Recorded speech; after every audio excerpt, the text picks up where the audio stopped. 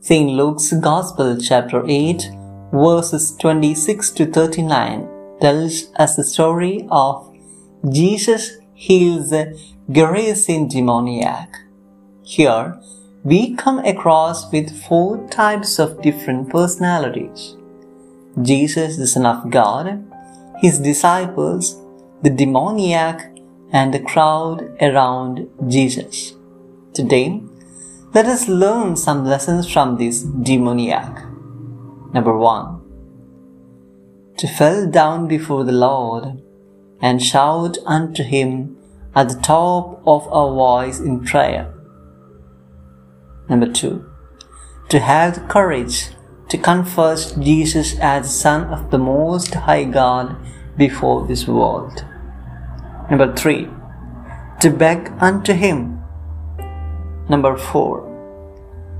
The openness to hear His voice and respond to it.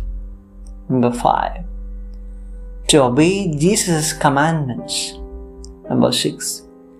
To become a missionary of Christ.